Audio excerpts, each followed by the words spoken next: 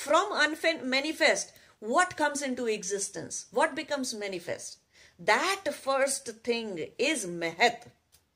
People call it as cosmic intelligence as well, or the intelligence of creation. And if you have to make a shape, if you want to see in what shape that it is being manifested, what's the shape of it? What's the rupa of it? Then it is in the form of linga. You have seen many Shivlingas around, right? So linga is the first form of creation. When Prakriti becomes manifest from unmanifest, it first appears in the form of a linga, and it's called as either linga or Mehet.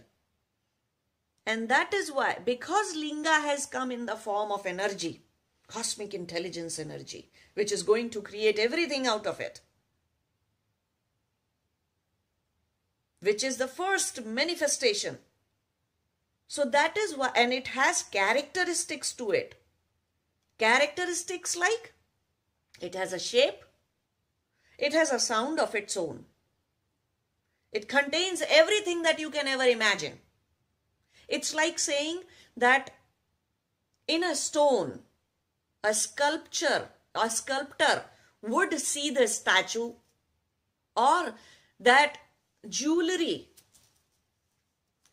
design of jewelry or a piece of jewelry is already hidden in the gold, if it's a gold jewelry. So exactly the same way, everything exists in the Mehet, cosmic intelligence, universal cosmic intelligence of creation. It's the first form of manifestation. And that is why it is also called as, in Sanskrit, when we say first form of manifestation or first manifestation, then we have to say it's the first Vyakta.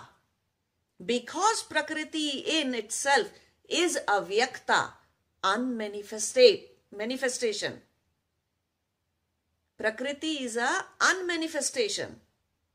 Prakriti is also called as Alinga. That which hasn't come into the form of creation. From Mehet, Ahankara takes place. From Mehet, from Ahankara then, all the five senses takes place. From five senses, for five Tanmatras, five elements take place. From five elements, this body happens. This body then also has a seed of Tanmatras and everything. And it becomes a whole plane.